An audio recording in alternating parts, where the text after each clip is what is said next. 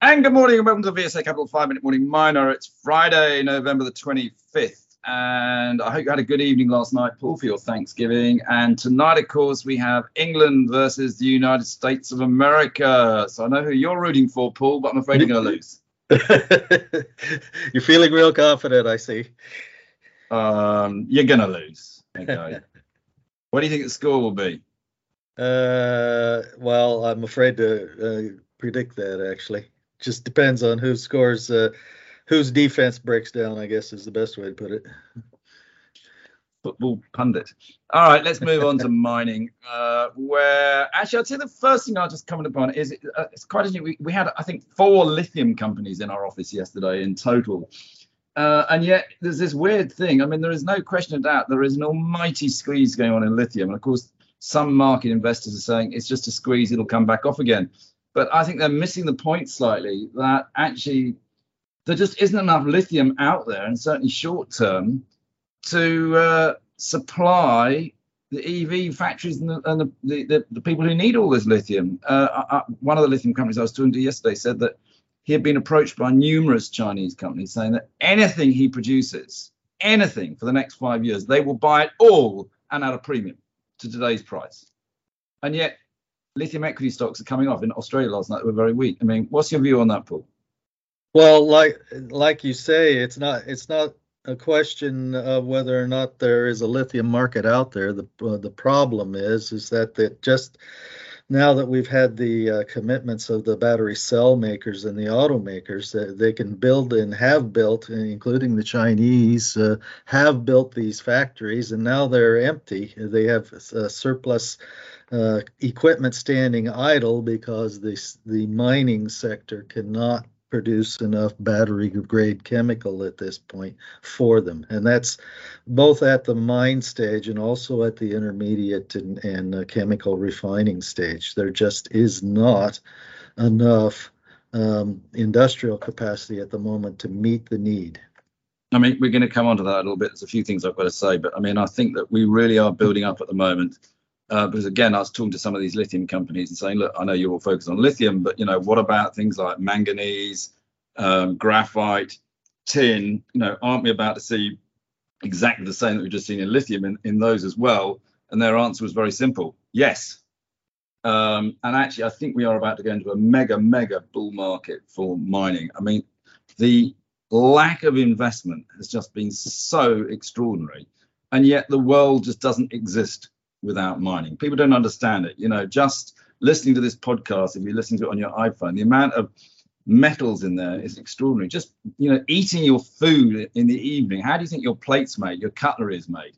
People don't understand that mining is without it, the world doesn't go round. Anyway, we don't want to get into that, but we are, it's so exciting now. Talking of which, lithium companies, I had Lake and Atlantic in our office yesterday. We also had a little drinks evening. We had Alchemy Capital, American Lithium, and Sierra Madre presenting. And Paul, you better talk this morning. I mean, Alchemy Capital, which is building the Tees Valley lithium plant, they've just got planning approval this morning. We did a placing back in August at £1. They are now trading over £3. Anybody says you can't make money in this market is wrong. You can. That's been an amazing start. But Paul, just quickly talk us through Alchemy. Yes, it's a real simple statement out here today, and very meaningful. They have received the planning permission up there for the Tees Valley chemical plant to be placed where they intend to place it, up there in the Freeport area, and that's the first of 4 key thresholds, I think, or milestones that you want to see around the Alchemy Capital story for the Tees Valley project. The following ones, which they hope to complete in coming months, and I do mean months, not years. It should, in my view, is it should all be in place by the summer of next year. They need to sign offtake agreements of who's going to take their lithium hydroxide chemical from the first train. They need to sign the people or the miners who are going to provide the concentrates or the lithium product into the plant. And they also need to finalize and sign and have delivered the construction finance capex. So we've got the first piece. Now we just need these remaining three pieces. And they will come. Paul Atherley has got a very clear plan. If you listen to him speak, he was speaking at our office last night to a group of high net worths. If you're not signed up with VSA and want to get all these invitations, etc., do sign up with us. The plan is very clear, very simple, and I'm absolutely confident that he will execute on it. Right, that's probably enough on that one, Paul. Actually probably worth Kenmare revised down guidance today, didn't they?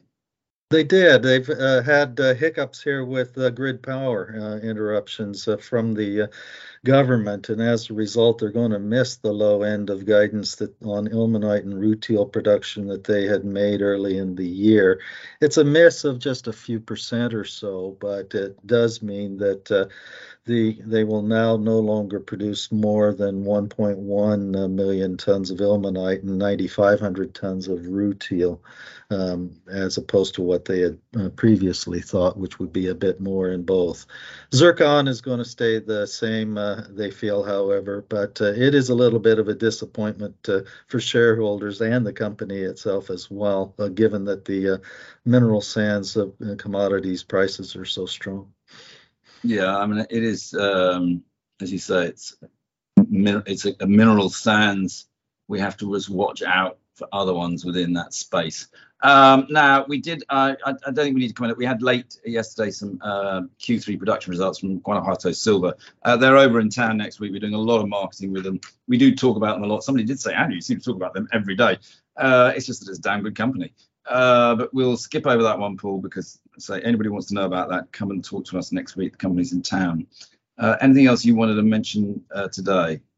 Well, just real quickly, there's a little bit of a delay too on dual listed Neometals European Primobius recycling subsidiary. They have put off some of the timeline on their recycling technology program there for Germany in order to complete some more studies and tests. So we're now looking at late Q2 now, as opposed to mid or end of the first quarter. It'll be late in the second quarter that they'll get this timeline in line.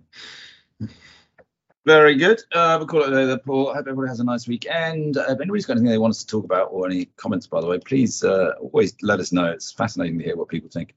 But enjoy your weekend. Thanks. Very good.